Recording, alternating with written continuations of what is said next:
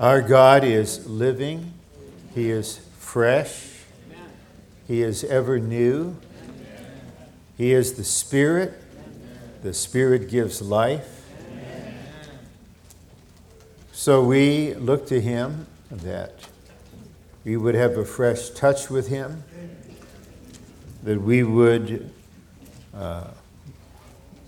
be enlivened and revived and vitalized by Him, that He would deliver us from any oldness, any staleness, that any effects of death would be defeated by the resurrection life of Christ, that we would walk together in the light, in the life flowing in the vine, in the love circulating in the organism of the triune God. Our general subject is quite simple: the true vine and the golden lampstand. Two signs or symbols that reflect each other, that correspond to each other, in that both involve the triune God in union with His chosen and redeemed people. We emphasize that our stress in this little conference, although we need to base everything on the truth, the stress is on experience, both personal and corporate. We're on the second message on the true vine. And the true vine, that expression implies there's a vine that's not real. And also there's a vine that is false.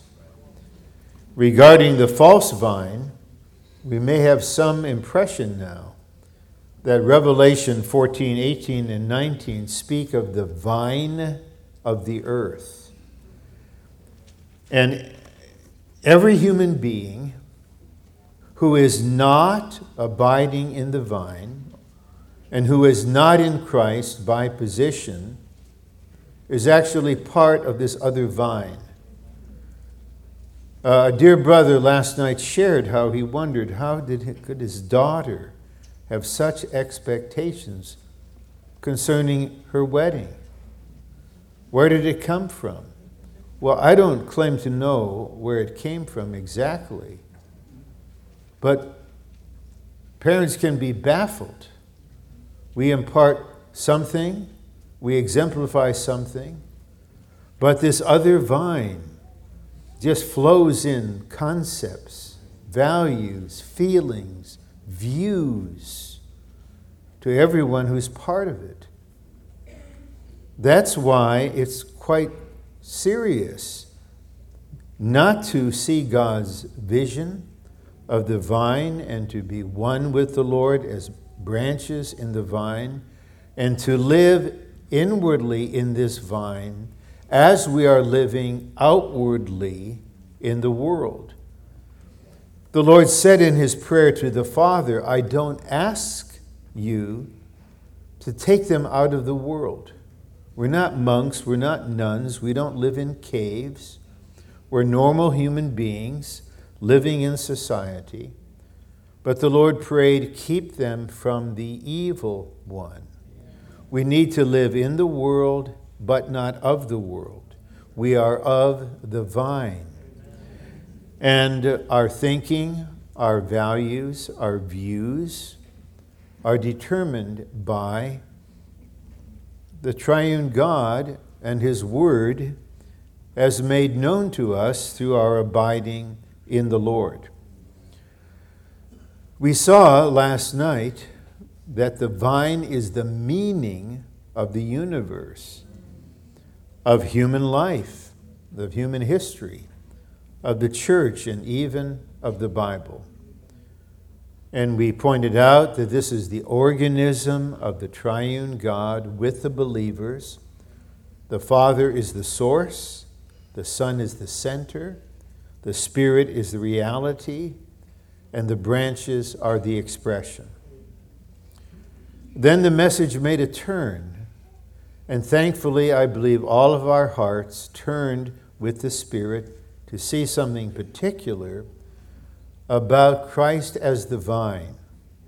The vine signifies the sacrificing life of Christ.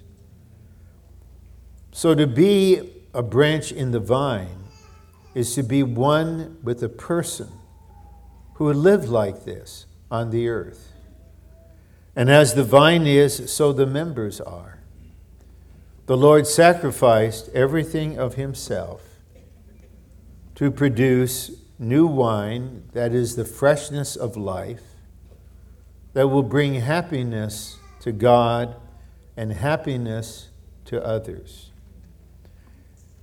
It is not a small matter to affect others in such a way that they enjoy the Lord, that they become happy in the Lord.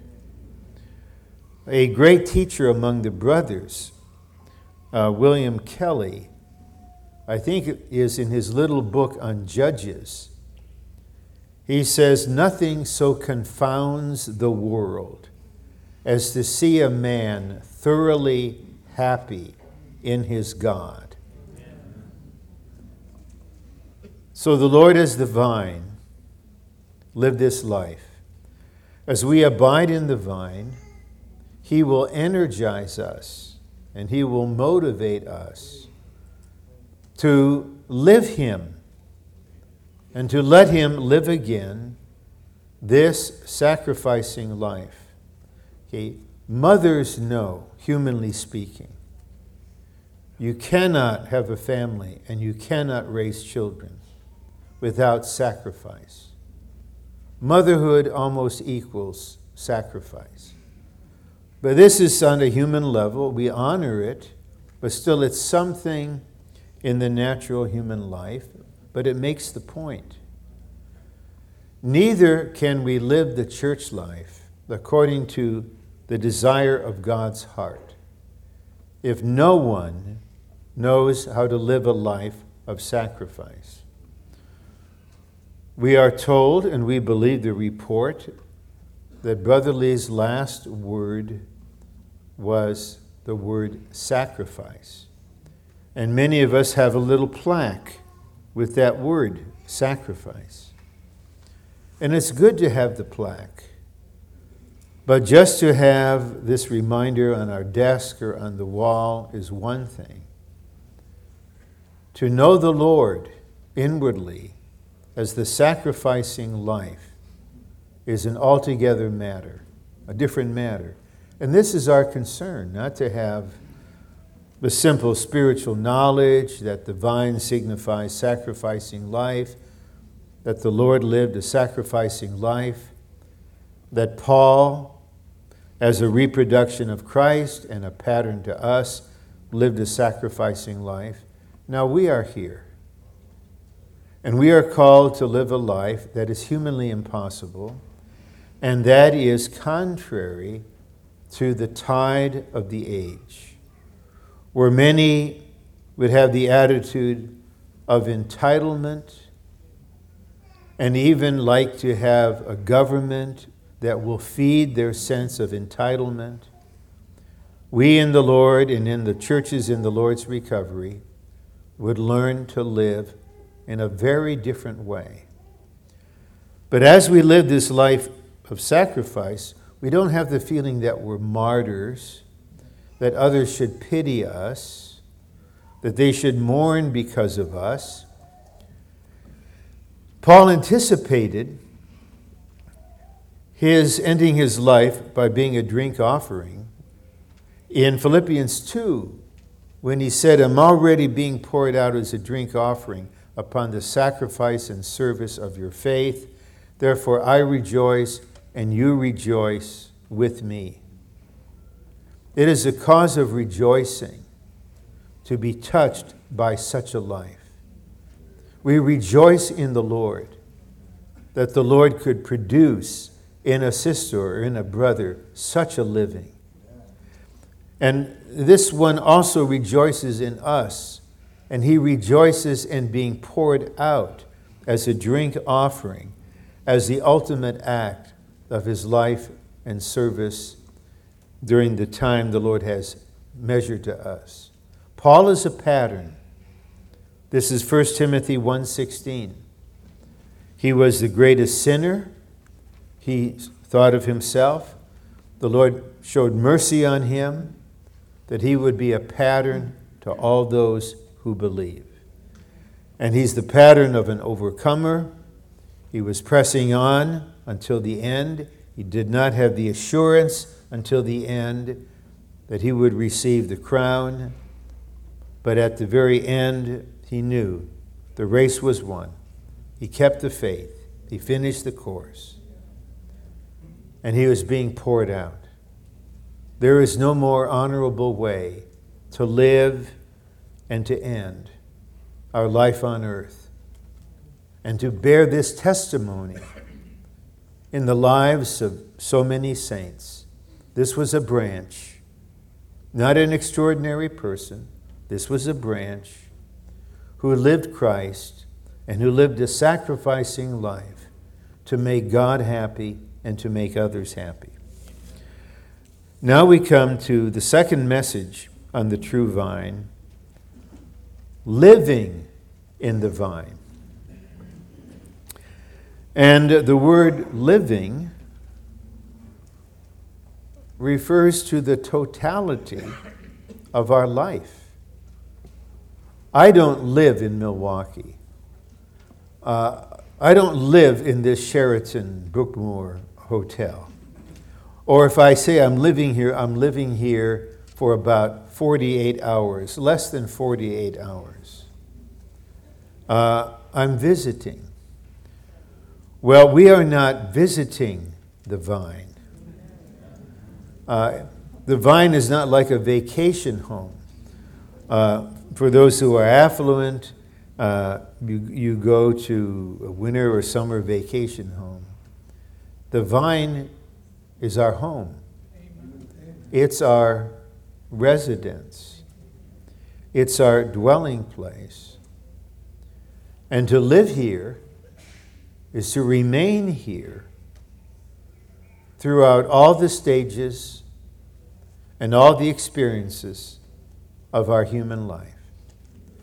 If you're still in high school, you are really blessed. You can be a teenager. You can be a normal kid in a human sense, yet you're living in this vine. Maybe you're a young married person, a working saint, taking on for the first time certain human responsibilities. You do so by living in the vine. Then the first child comes. Now you're in middle age, and you may encounter a midlife crisis or two. You've got teenagers.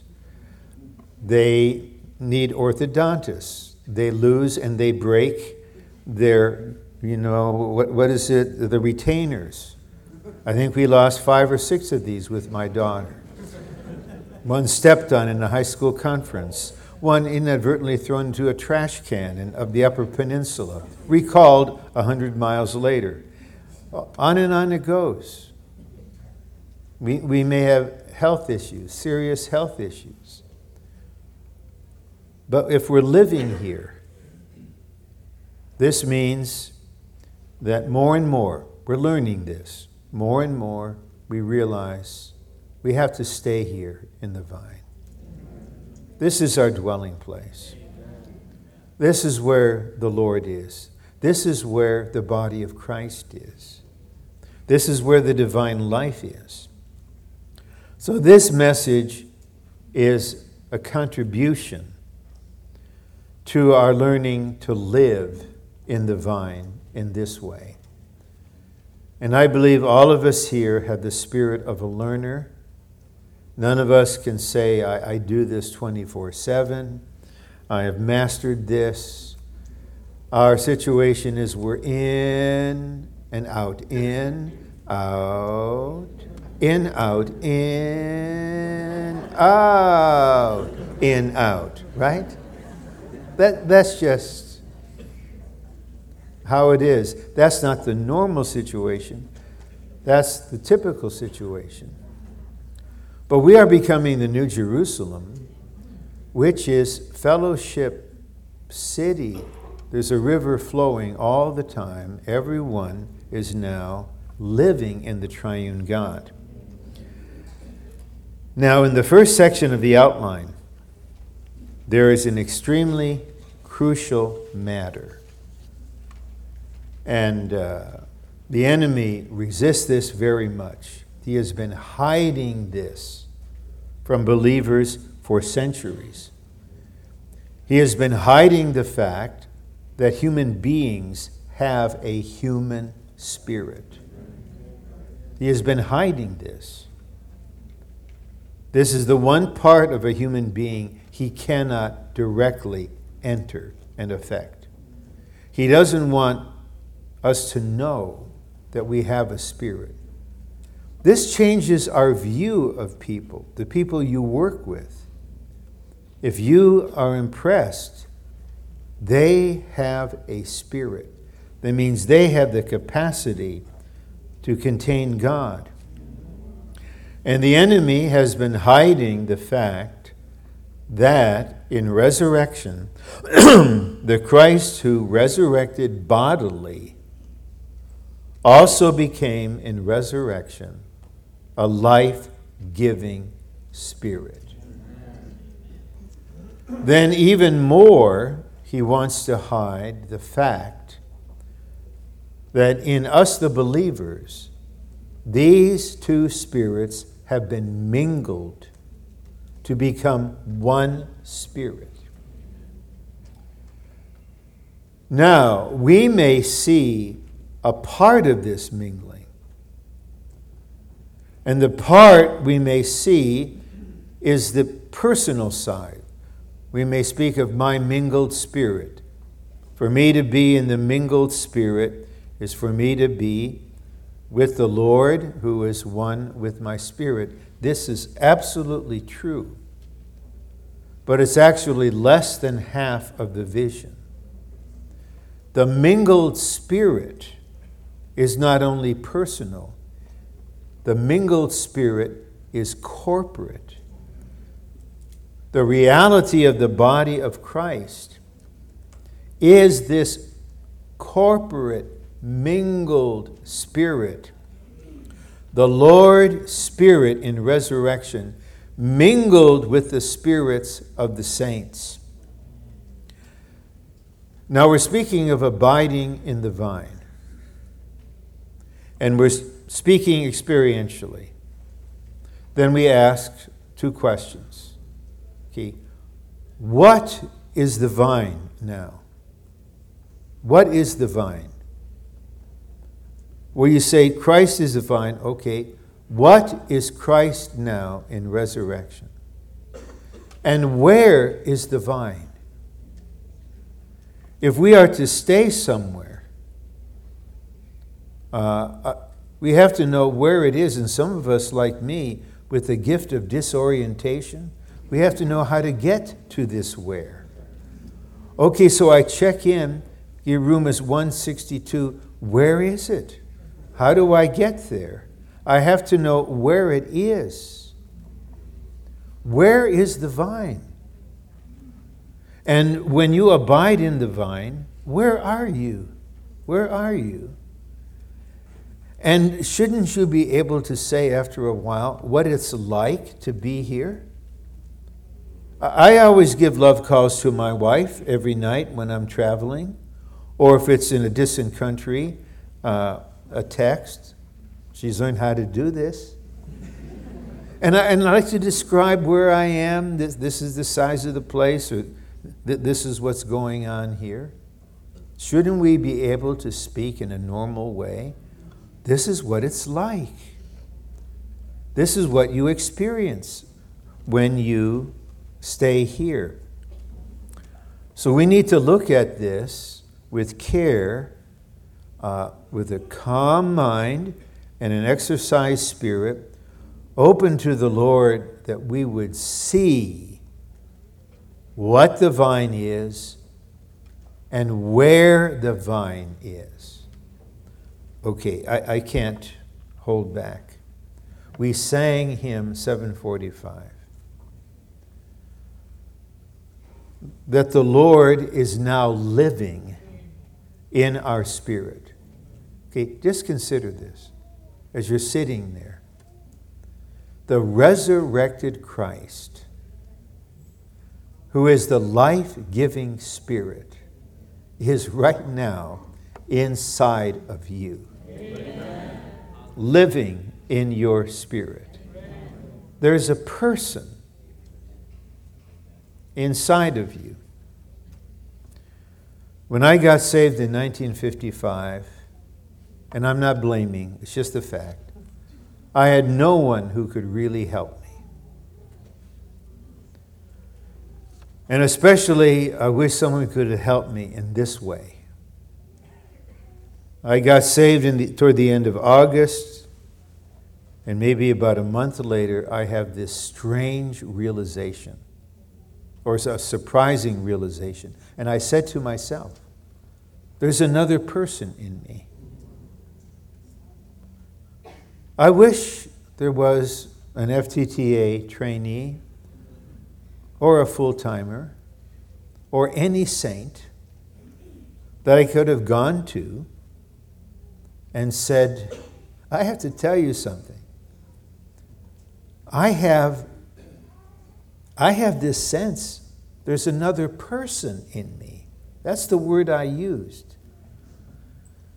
And then to have this one say, Ron, this is wonderful, and this is true. Okay, let me share with you something.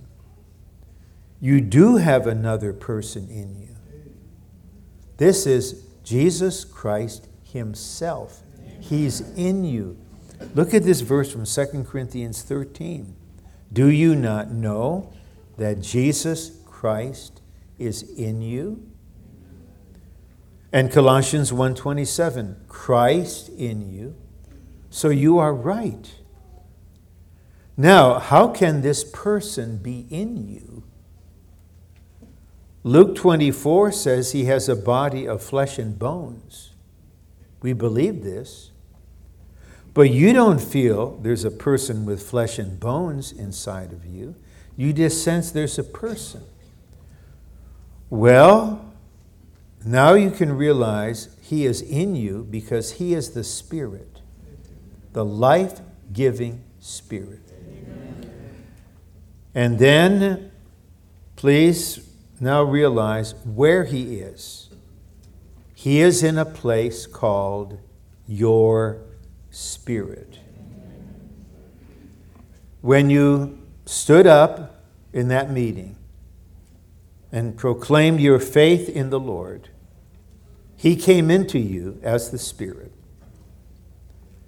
And he entered your spirit, enlivened it, mingled himself with it, and now he is with your spirit and will never leave. The Lord is with your spirit. You have been joined to the Lord as one spirit. Amen. And this joining makes you a 16-year-old boy, a branch in the vine. Amen. And now the Lord says, abide, stay, remain here. And then I would ask, how do I do this? Then the serving one would say, I'm learning this. But we can pray together and we can fellowship together, and the Lord will teach us how to remain. Well, that didn't happen. It couldn't happen in the United Presbyterian Church with people who don't even believe they have a spirit and who don't know what regeneration is. It didn't happen when I was in Princeton Seminary. It only began to happen when I came under the ministry of a dear man from Yantai, China, Brother Lee, who opened up the scriptures and showed us the human spirit. Amen. The regenerated human spirit Christ as the life-giving Spirit. This is utterly amazing. I'm looking at maybe 275, 80 people in whom Christ is now living as a person. There's not simply an element in you called life. There's not merely a substance called the divine nature. There is a person. I mean, the Lord Jesus Christ himself, as a person, is mysteriously residing in you. And he is there as the vine. The one who said, I am the vine, is the one who passed through death and resurrection to become the life-giving Spirit. Now in experience, the vine is the life-giving Spirit. To live in the vine is to live, Lord, to live in the life-giving Spirit. And we are branches. Well, in what way are we branches? Well, this special part of us called our spirit is very similar to God. It is not divine. The notion that there is something divine in humanity, that is a mystical concept that's outside the faith. We do not have a little bit of God in us. But we have a human spirit that is very similar to the life of God and similar to the Spirit of God, but something created. But because of this similarity, the two spirits can be joined. When you were regenerated experientially, Christ as the life-giving Spirit branched out into your human spirit, made it alive, mingled himself with your spirit, and you became a branch. That's why we need to see what we are. We are branches. We're not only human beings, physically distinct, with our own social security number, etc., etc. We're not only believers, we're not only children of God. All these refer to individuals. We are branches of an organism. And the day will come, and it's a blessed day, when we will realize and we will testify, I cannot live apart from this vine. And one aspect of this, as a brother presently traveling to some extent, I cannot live, I cannot serve, I cannot travel if other branches do not pray. I don't know who they are. I don't know where they are. Even today, I don't want to disclose too much. I was constrained to pray, cause this one to pray for me now. I need some to pray. The branch cannot live without the vine because we are part of this organism. I don't know if we can make the matter any more clear than what is in this next part of the outline that we'll read. That to live in the vine is to live in the mingled spirit. We abide in the vine by living in the mingled spirit. If we don't see this, the word abide will just evaporate. What do we mean by abide? To feel something? What? To abide is to stay somewhere, to make your home somewhere, to remain somewhere. Well, we abide by living in the mingled spirit. I think it's okay to testify this. While parking my car in the Bank of America parking lot a few days ago, I made 2 mistakes. Okay. The first mistake was to not pay attention to the prompting within, which indicated, don't take that spot. Go a little further, make a right turn, and then take another spot. But my immediate reaction is, that's just me. So I wasn't like deliberately rebelling. So I decided to go into that spot, which I did. But before I did, I bumped another car. Okay.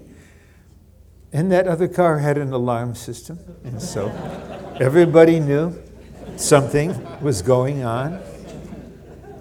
And some saints were there, and a brother came, and he said, "Are you okay?" I said, "I'm fine." He said, "Brother, we've all done it." As if I didn't know that.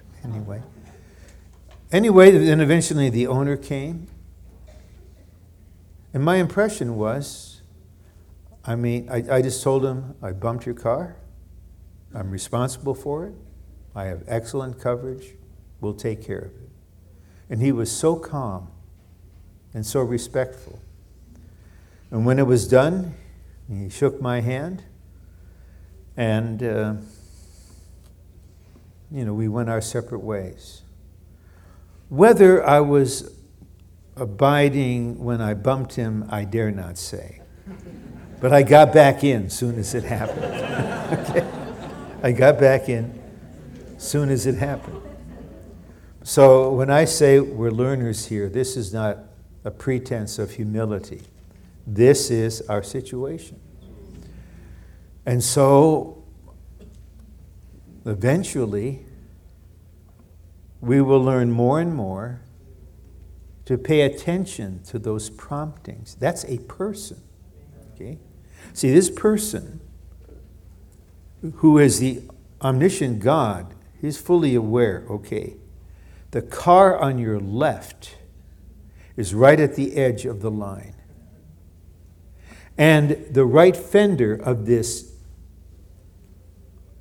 SUV is somewhat over the line.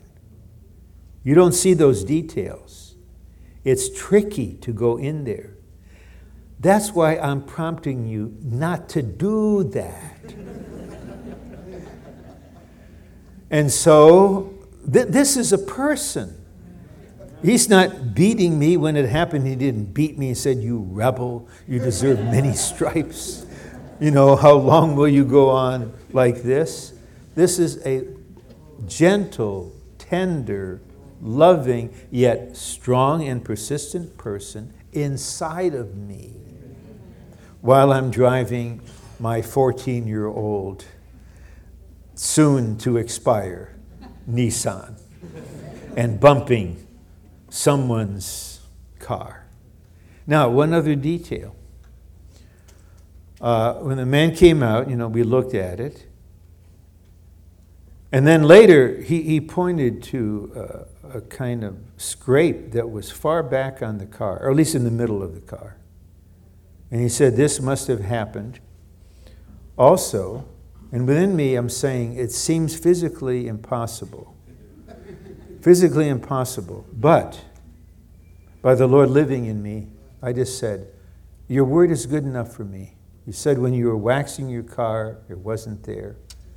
And so we'll just take care of it. Okay, this is living. Okay, living is parking your car at the Bank of America parking lot and any number of things. The Lord wants us to live here. And the Lord doesn't want us to bang other people's cars. And He wants us to be just in a proper situation. So if I had been more keen, I was There's no excuse. I wasn't that exercised. I was somewhat tired. But otherwise, I would have just sensed, I'll just go along with this. But some of us have to learn to abide by scraping the bumpers of brand new SUVs. I think I'm not the only one in this room who has this kind of experience, right? So this is the direction the Lord is leading us in. Okay? He's not here like just demanding from now on, every moment of your life, you have to stay here. I mean, you shouldn't say, you mean I have to stay here for my whole life? Let's not think that way. Let's think this way. I'd like to be here right now. I'd like to abide in the vine right now. Now we can read this part. It should open up to us. As branches of the vine, we need to abide in the vine. To be in the Lord is a matter of union. To abide in the Lord is a matter of fellowship. The main sense we have that we're abiding in the vine by living in the mingled spirit is we're in fellowship with the Lord. You just consider on any given day how much fellowship did you enjoy. That's an indicator of how much you were abiding. And this fellowship, we'll come back to this toward the end, is the flowing of the divine life within us. 2, our abiding in Christ as the vine depends on seeing a clear vision that we are branches in the vine. Once we see that we are branches in the vine, we need to maintain the fellowship between us and the Lord. The time will come when we will treasure our fellowship with the Lord more than anything that causes us to lose this fellowship. That because we're fallen, we have the flesh of sin,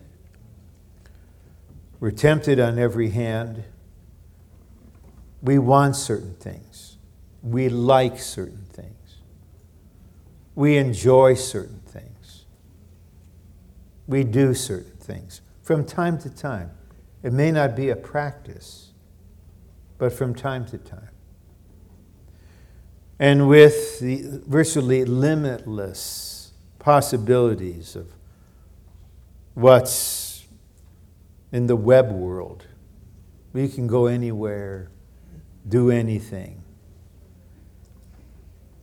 And we all, in some way or other, can relate to spending time apart from the Lord because we're distracted or we're preoccupied. Then we have no recourse but to return to Him, to come to Him, Lord, just as I am. I've been away from you. I confess, I'm sorry. Now I'm back.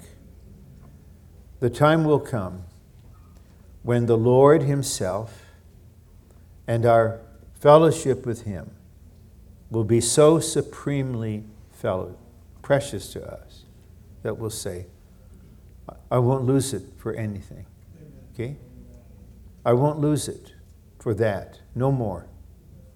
It's not simply a moral thing. It's a fellowship thing. Why would I leave the vine for a few hours when the issue will be death? But we have to learn this experientially. And I hope there's not a misunderstanding to learn it not merely ethically, like you shouldn't do this, this is wrong. That can preserve you. But the Lord wants us to live Him. And the Lord wants us to think this way. Do you want me or do you want that? Do you want to enjoy me and live in the fellowship or that? then it's not a matter merely of right and wrong, but of the Lord and whatever is not the Lord. And the Lord understands our situation. We are complicated beings. We're tripartite. We have the divine life in our spirit. We have the human life. We have really the life of Satan in the flesh. We are going in and out. We are doing this and that. We are all in this process. Okay? The Lord knows this. This is the actual situation. He would like to come to us and meet us in our actual situation and shepherd us and minister to us and encourage us by unveiling to us the splendor, the wonder of living in this organism and living as a human being. Whatever we need is here. It's here.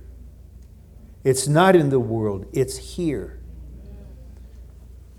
Okay, we need to go on. B, the vine lives in all the branches, and all the branches live in the vine. They live together with one another. To abide in the Lord is to be one spirit with him. That is to live in the mingled spirit. We read 1 Corinthians 6:17, Romans 8:4 speaks of walking according to the Spirit. That's the mingled spirit.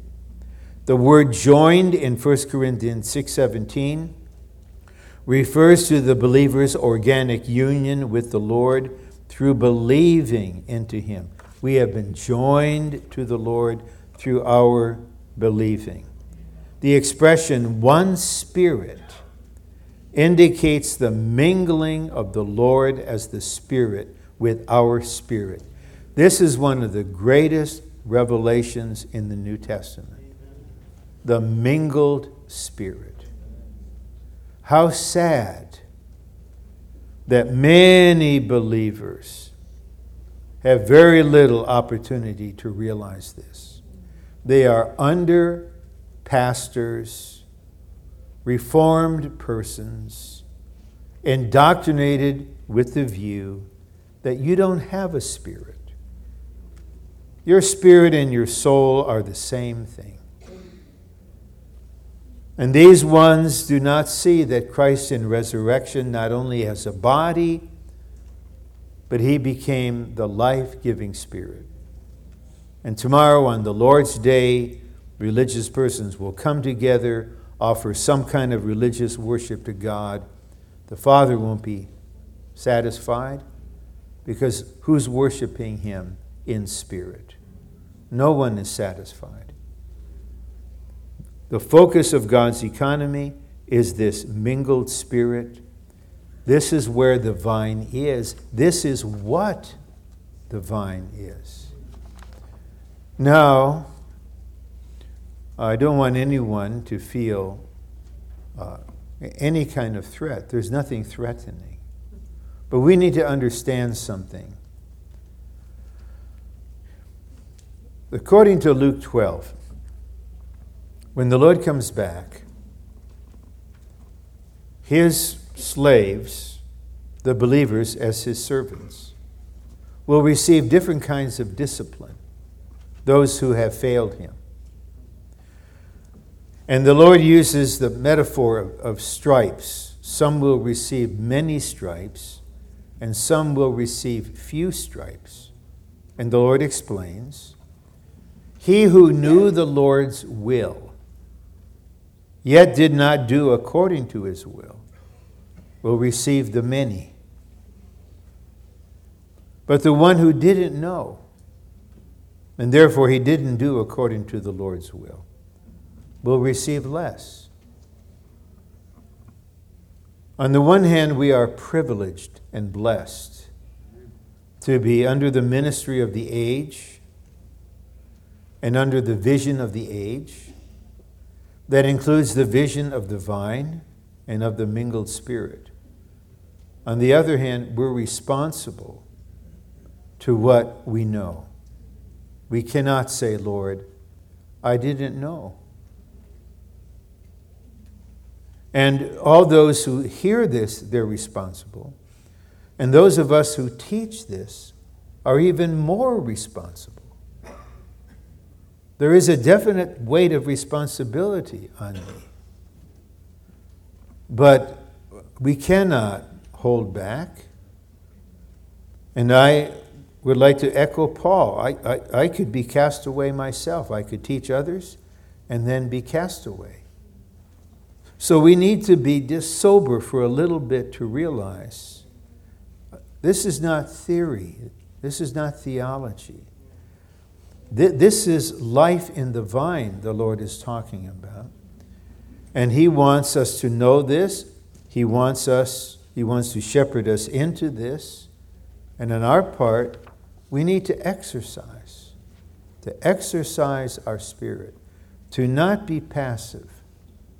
I don't know how you are when you wake up in the morning. Maybe you spring out of bed like a hind let loose. You're in resurrection life. You're immediately in the mingled spirit. Some of us are like divers groping to the surface, breaking into consciousness. What time is it? Where is it? What city am I in?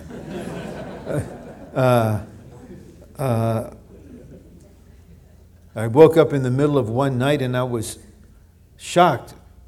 I thought I was in Manila. And then I said, who is this? Oh, that's your wife. I'm in my own bedroom. I'm in my own bed. And so every day begins the same. I have to turn to the Spirit. Turn my heart to the Lord and exercise the Spirit. Because I'm under this vision, man, you're a branch in the vine. Now live according to what you are. Small a, the Spirit, which is the mingling of our spirit with the Lord's Spirit into one spirit, is both the Spirit of the Lord and our spirit. This is astounding. It is the Lord's Spirit mingled with your spirit. Therefore, the mingled spirit, the union of both spirits, is both the Lord and you as one spirit. Amazing. All our spiritual experiences, such as our fellowship with the Lord, our prayer to Him, and our living with Him, are in this mingled spirit. Okay, spiritual experiences, this may sound elementary. Spiritual experiences are experiences in the Spirit. Even the worldly people talk about spirituality. I saw something, Madonna wants to have spirituality. Without God, without Christ, without redemption, without regeneration. But they want to have a spiritual dimension that fits their amoral living. Well, the word spiritual should be reserved to what is of the mingled spirit. And mere psychological experiences are not spiritual. Spiritual experiences are in the mingled spirit. Whatever God intends to accomplish, or do or accomplish, is related to the mingled spirit.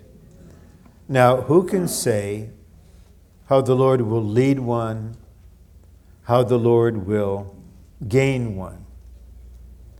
But very often, the Lord begins a work deep in your spirit. And it may take a while for you to sense something is going on. I need to pay attention to my inner being and say, Lord, I sense something going on.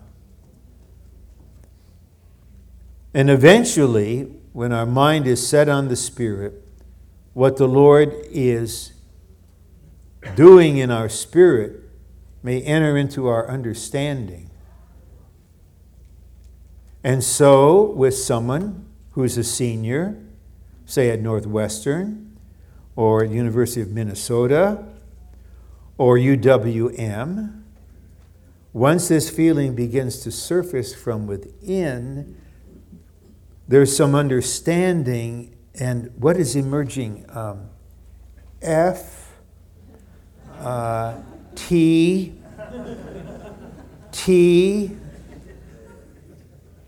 A. And you see, I serve in the full-time training. I assure you, I never recruit anyone. You don't need any pressure put on you by anyone. You have the Lord in you. You're the Lord's. You're the Lord's. But if He wants to do something, He will start from the mingled spirit. Then it's between you and Him. You know? I mean, maybe certain ones prayed that this would happen, but we didn't cause it to happen. We just asked God to cause it to happen. But God won't cause it to happen if He doesn't want it to happen. And again and again and again, the Lord will do this. Now, some of us, and I have brothers in mind, but not only brothers, and I include myself, we're just dense. We're just dense to inward stuff. So outward things need to happen. And then when certain outward things happen, we pay more attention to what is happening inwardly. Okay, my truck caught on fire. Is there a message in this? Are you wanting to say something to me? It may not be major, but it may be. Because the Lord does have, there is a timing. He has something He wants to accomplish. But the point is, whatever He wants to accomplish in you is related to the mingled spirit. And even if you're like Jonah, fleeing from the mingled spirit, that's not the end of the story. There'll be a boat, there'll be a storm, there'll be a fish, there'll be other things that will happen, and then the word of the Lord will come to you a second time. F-T-T-A. F-T-T-A. And it's all a matter of the Lord living in you in the mingled spirit. I'll tell you, this is a way to live the Christian life. It's so deeply personal between us and the Lord. Now we come to another dimension in Roman numeral 2. We need to learn to pray as branches in the vine. And we need to pay attention to verse 7, John 15. If you abide in me, and my words abide in you, ask whatever you will, and it shall be done for you. Okay, this needs consideration. The principle of prayer is this. God in the present age will not act alone in carrying out His economy. He needs our cooperation. The principle of prayer is this. God wants to do something. He has a will. He makes this known to those who are open to Him. And what is made known to them, they receive. They become one with. They agree with this. Then they pray according to this. Then the Lord, by fulfilling their desire, spontaneously fulfills His desire. So here's an illustration. It's 1991. The Lord impresses Brother Lee. Russia. Why not go to Russia? Then the prayer comes, Lord, open Russia. Then Brother Lee shares this with co-workers, and they receive this burden. The prayer comes and the fellowship comes. Then this is transmitted to the whole recovery, and there's a wonderful response. There's a particular kind of prayer in the vine. Now, prayer, I would say this. It's the simplest thing. On the one hand, you just talk to God and you ask Him for things or you tell Him about things. Anyone can do it. On the other hand, prayer is the most difficult and demanding activity because it involves the Lord's operation through our entire being. I'd like to make a recommendation and also give some particular encouragement. The first time I tried to read the book Lessons on Prayer, I didn't get very far. There's a chapter on the mind in prayer, the emotion in prayer, the will in prayer. And then I just said, I give up. It's impossible for me to pray. I'm not this kind of person. So I stopped reading. Then I tried it again with the same result. I looked at myself, all these inward problems. I can't pray. Maybe my wife can pray. Sisters can pray. This man, no. Then the third time I said, forget yourself. I'm just going to read the book. I'm just going to read the book. Forget my situation. Let the Lord minister to me through this book, Lessons on Prayer. And you'll see that prayer is the Lord flowing in, through, and out of us. So our whole being is involved. Now here's what we have in verse 7. If you abide in me. Okay, and this you is plural. Okay, we are abiding in Him. We're in the mingled spirit. Then he says, and my words abide in you. Previously he said, I abide in you. Here he says, my words abide in you. Then we ask whatever we will. What it says, ask whatever you will, even whatever you wish, and it shall be done for you. Well, this has been misappropriated. Someone would read this and say, okay, I want a Mercedes-Benz. So I'm abiding in the Lord. His word is abiding in me. In the beginning was the word was with God. It's abiding in me. Whatever I will, I want a Mercedes-Benz. Now I believe it will come. That is a total misuse of this. Whatever you will follows one abiding in Him. And it follows two, His words abiding in you. So now you are in Him. Cannot many of you testify that when you're in Him, you can't pray about certain things? You just can't. My older son was in this situation where there was, Lord worked out a change in his life. He's middle-aged now, but he needs to find a new job. This is an important matter in the life of someone 41 who has 3 children. It's crucial. I'm a dad. Dads are concerned. I couldn't pray for the job itself. Whether others could pray, that's up to them. I couldn't. I was restricted. I had to pray along a different line.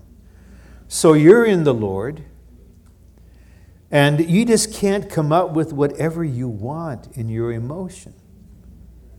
You just can't do it. You have to be governed by the union with the Lord.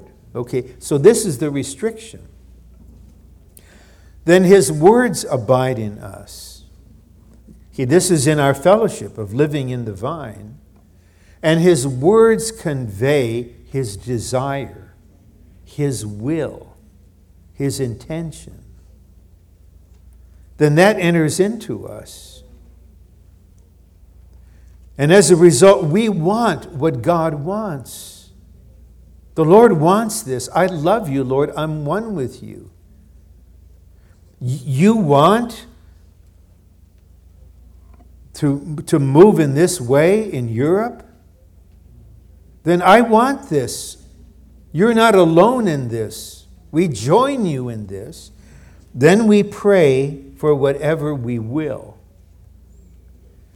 And now whatever we will is an expression of what God wills. So we ask whatever we will. Okay, I have no interest in a Mercedes. My car is dead in the driveway. Whether it's worth repairing or not, I don't know. I need wheels. I need transportation. Simple as that. Lord, just meet this simple need in a way that's appropriate for the amount I drive year by year. I have no interest in praying for a yacht, in praying for a condo in Kauai, and for anything like this. Instead, our being is occupied with what's on the Lord's heart. And we pray that, and then it is done for us. This is prayer in the vine. And as we live in the vine, we abide in the vine by living in the mingled spirit, we will be brought into this kind of prayer. We're just abiding, and then the sense comes. The sister is in the kitchen. She's cleaning carrots for the salad. She can multitask. Sisters can do this. Some of us men, it's one thing at a time, okay? And so you're doing this, you're taking care of the children, and in your spirit, you just have the sense to pray with feeling about this. What a life. This is praying as branches in the vine. Effective prayers are the issue of our abiding in the Lord and of his words abiding in us. When we abide in the Lord and his words abide in us, there will be a desire in us that comes out of his words. All genuine prayer involves desire. That Syrophoenician woman wanted her daughter to be healed. Her daughter was tormented. And first she prayed in a more formal way. The Lord responded in a certain way. Then she expressed her real feeling, to heal my daughter. If we pray without desire, I don't know if that's prayer. What is that? If you have no desire, that means there's no feeling about it, whether it happens or not. This is what I'm supposed to be doing. The Lord has a desire. The desire of his heart. He has an intention, a longing, a will.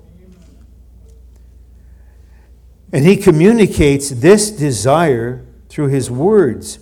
We will touch the Lord's feeling and understand his intention. Then spontaneously, we will have his desire in us. Okay, this happened in a prayer meeting in the church in Anaheim some years ago. The prayer was going on a certain way, and that was good. And some sisters were overactive in the meeting. That was not good. And so at a certain point,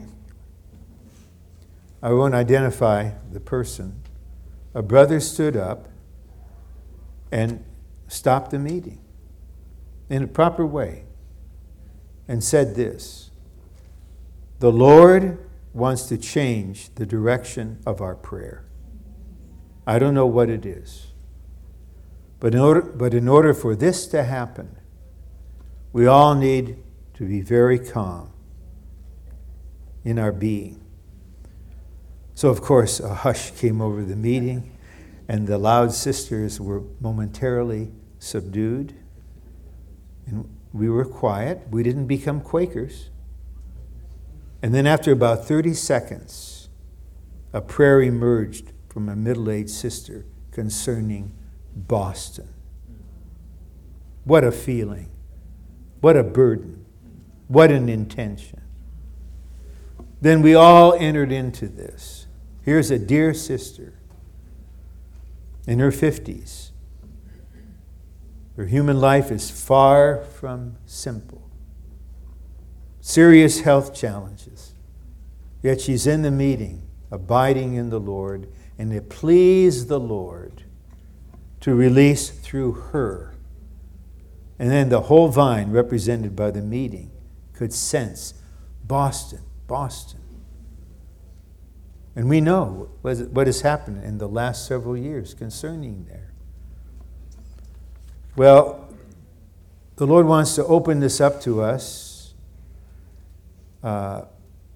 We have to be restfully abiding in the Lord, calm within, yet exercised in spirit, so the Lord can infuse into us His sense, His will, His desire, and then we pray.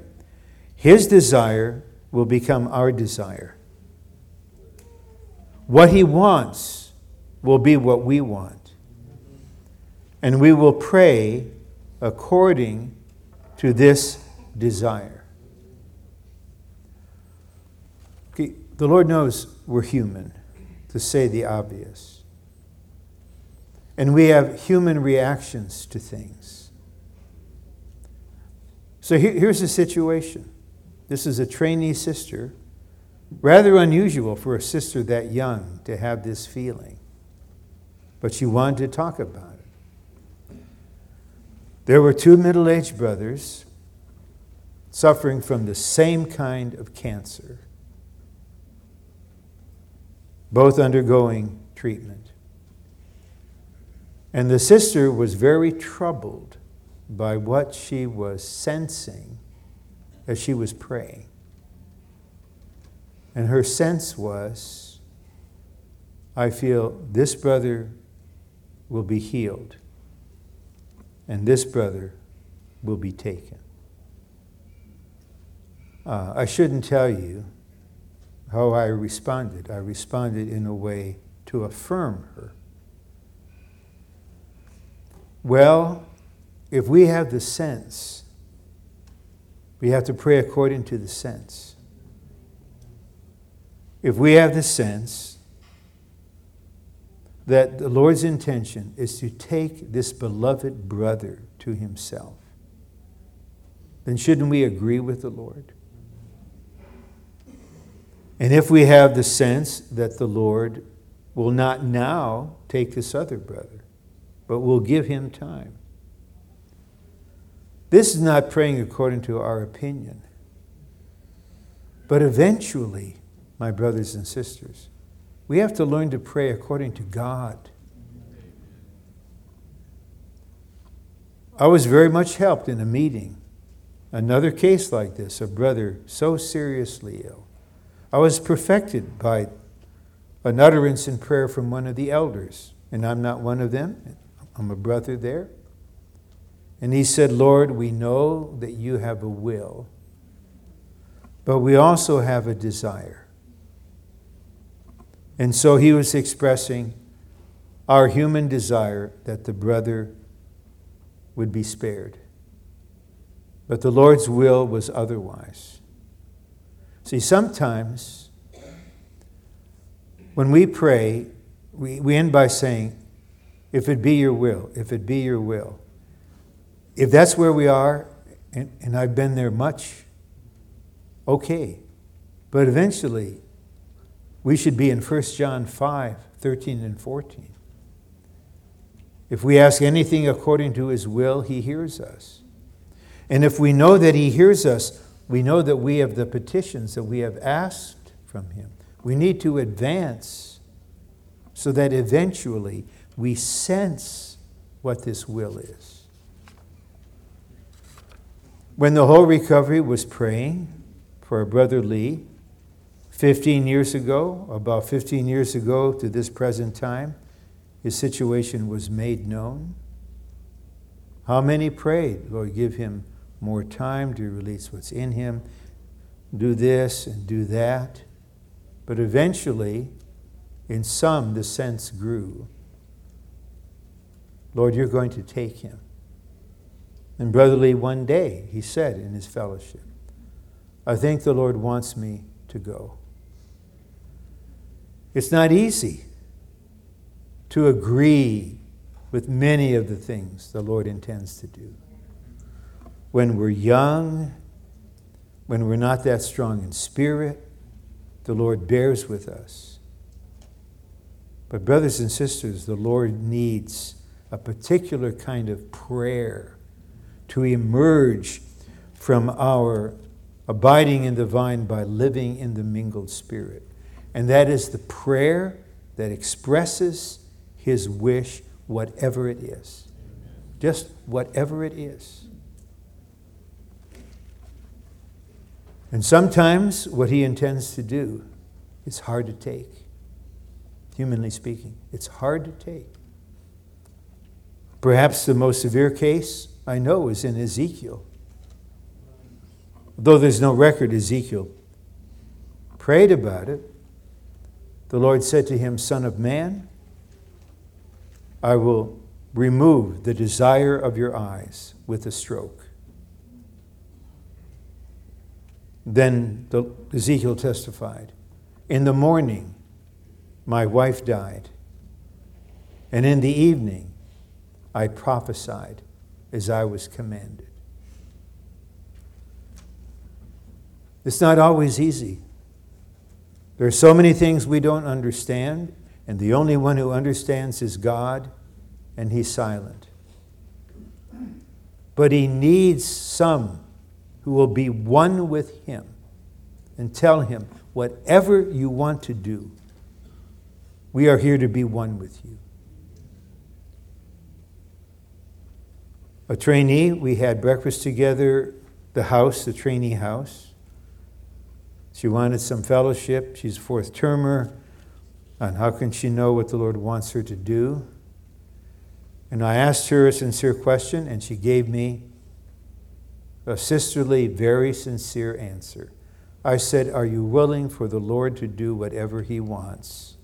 And she said, no. I said, okay. But what if no one in the whole earth can say, Lord, whatever you want to do, beginning with me, with my marriage, with my family, with whatever you want to do. This is what I live for. As I live in the vine, I want the desire of God in the vine to be carried out. That's why I'm breathing here. Whatever you want. But especially when it comes to prayer, we can pray in the first way of praying about anything that matters to us. Tell him everything. Ask him anything. Make your request known. Don't hold back. Express whatever's in you. But there needs to be a time, especially when the branches are clustering together. We're praying as the church. Our attitude is, whatever you want, Lord.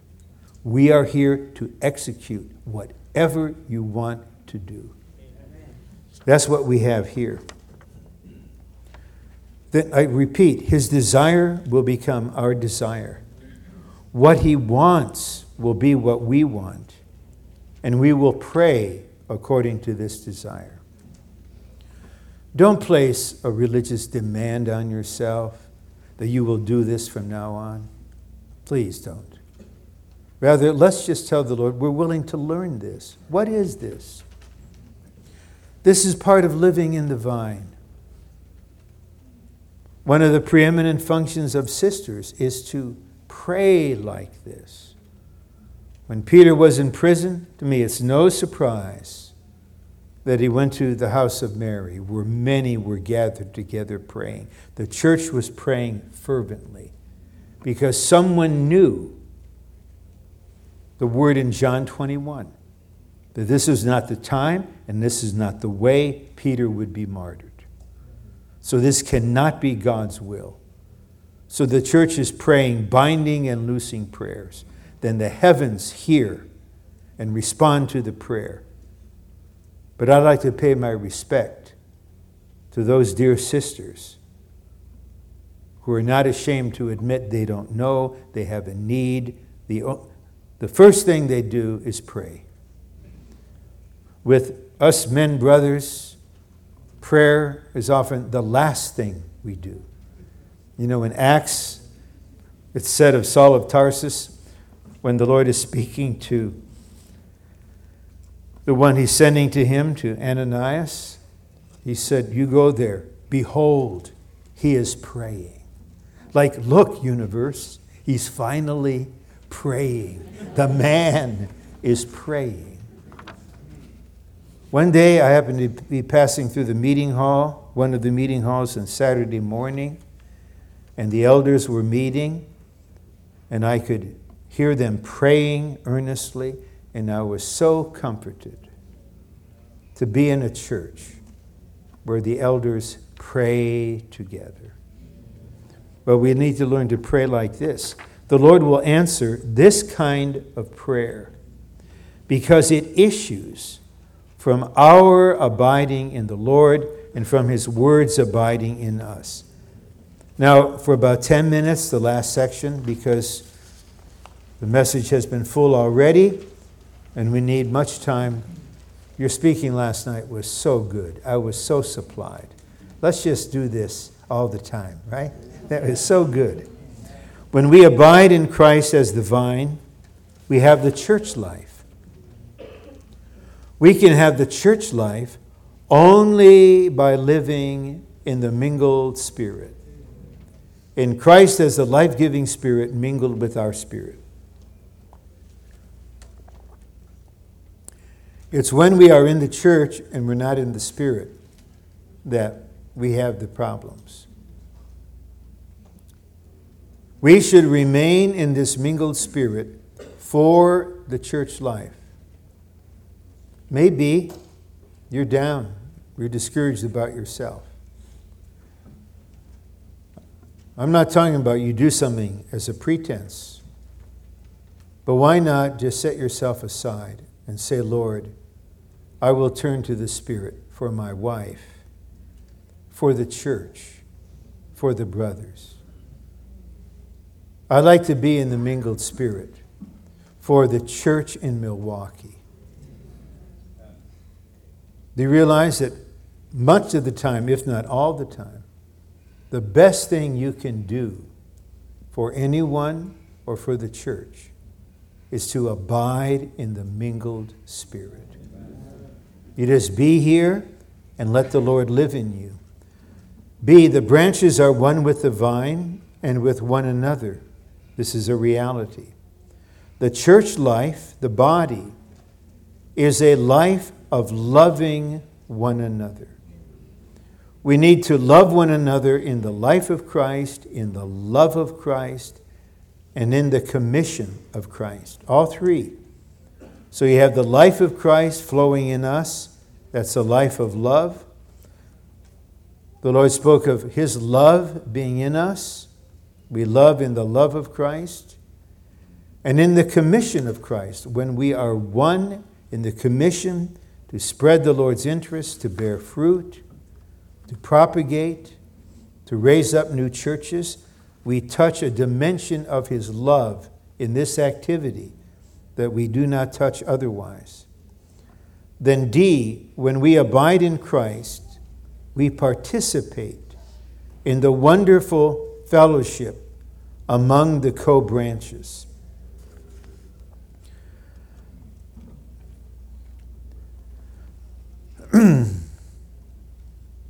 In reality and in practicality, the church life is a life of fellowship. How much we are in the church life largely is determined by how much fellowship we have. Now, I'm making a general statement next. Okay? It can apply anywhere. It can apply to anyone. It is really sad to see dear brothers and sisters who simply don't know how to fellowship. They don't cause outward problems. Some don't know to fellowship. Others don't know how to fellowship. Some don't know how to be genuinely transparent at a time of fellowship, to share their feeling. To say, brothers, we're now fellowshipping this. I know others have expressed a certain view, but for some reason, I have a different view. I'd like to present it to you. Some won't do this. And then after the meeting is over, they'll go to Starbucks with someone and they'll pour out their feeling. Or they'll go home, this is even worse, pour out their feeling to their wife. There's no transparency here. The New Jerusalem is pure gold. Amen. That fellowship requires that if we have a feeling or a view pertinent to what we are discussing, we should present it. Now, this next matter I'll mention will be sensitive to the sisters, but listen to the end. Okay, some of us had to face a certain situation with a group of very experienced sisters with much experience in the Lord and in the church. And we had to tell them, because they were involved in a certain service, it is not profitable for you to meet together because you are not able to have fellowship. Now, there was a factor. It wasn't in every sister. And the factor was, if Sister A wants to share a feeling, and she does, but Sisters B and C have a different feeling. If they share their different feeling, Sister A is offended. She's offended. Her feelings are hurt. And then Sisters B and C learn this, so they don't say anything. So the sisters, they can't talk for long, the fellowship. Here, I think there's something you can learn from the brothers, maybe because we're not as deep as you or whatever. We come together. We have the oneness of the Spirit. We are heading toward one accord. There is a process of fellowship where we open up and share our feeling, then let our feeling go. Don't hold on to it. Don't be touchy. Then eventually we get the Lord's mind. So my question was, can sisters fellowship like this? And here's my answer. In faith and in hope, I say, yes, they can. But it's a real learning.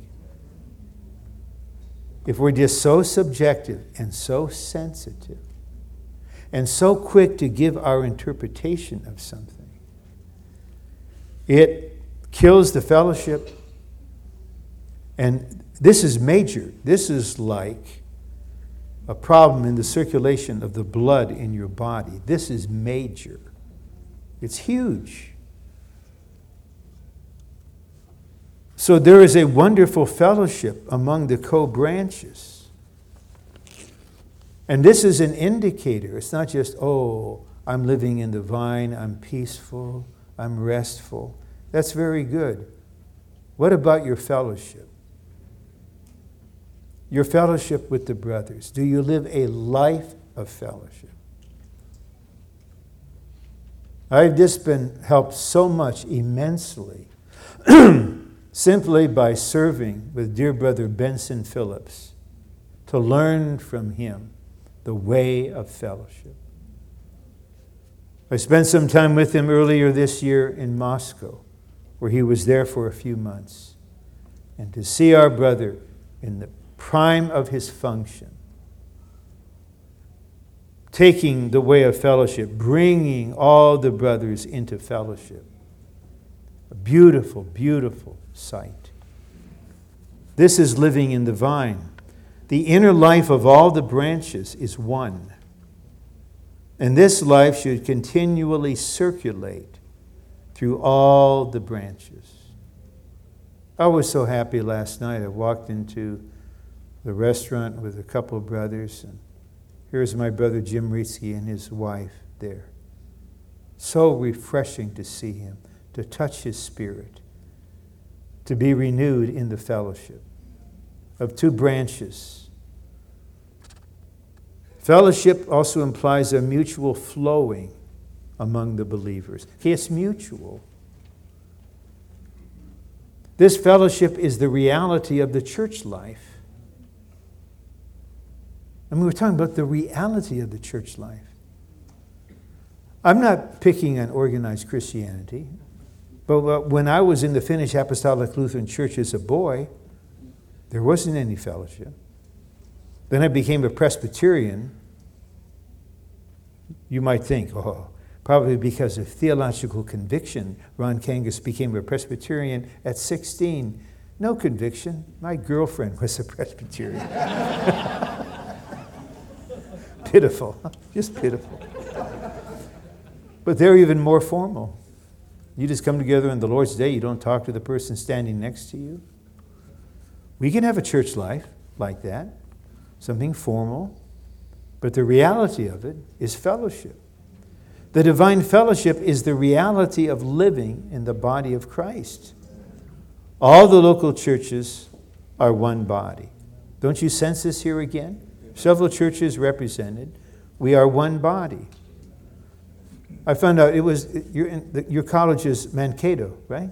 So good to get fellowship from our brother about how the meaning of the universe was brought to him on the campus. We're in one body, brother. We're in one fellowship. Right? You might have been born, Africa, Somalia, maybe? Ethiopia. Ethiopians are blessed. They're the seekers after God. Okay, now we're in one fellowship together. I never met you before this weekend. Now there's such love flowing between us, right? It's effortless. We're one body. All the local churches are one body. And within this one body, there is the circulation of the divine life. The circulation of the divine life in the body brings all the members of the body into oneness. So to conclude, what does it mean to abide in the vine? It is to live in the mingled Spirit. This is the unique lesson the Lord wants us to learn. As we live here, there will be a particular kind of prayer that the Lord is waiting for, that He needs. And we will learn this. And then we see that as we live here, we discover, this is the church life. It's not merely attending meetings and fulfilling my duty and service. It is a life of fellowship, because we all have the same life inwardly. And how sweet it is to be in a church where there's no hindrance to the flowing of the divine life. Now, we're not there yet. It'll still be necessary for someone like Paul to say in his email, I beseech you, Euodia, and I beseech Syntyche, to be of one mind in the Lord. Then he sends a text to some brothers. Is there a yoke fellow? Will you please help these sisters be one? And then maybe I have to send a text back saying, oh, brother, I would rather go to Antarctica and preach to penguins than to try to reconcile these strong sisters. But in the vine, I have no liberty to go to Antarctica. I'm constrained to pray for these sisters. Okay, we haven't arrived yet, but we're not where we were 10 years ago. We should be encouraged. The Lord is taking us on and wants us to live in the vine.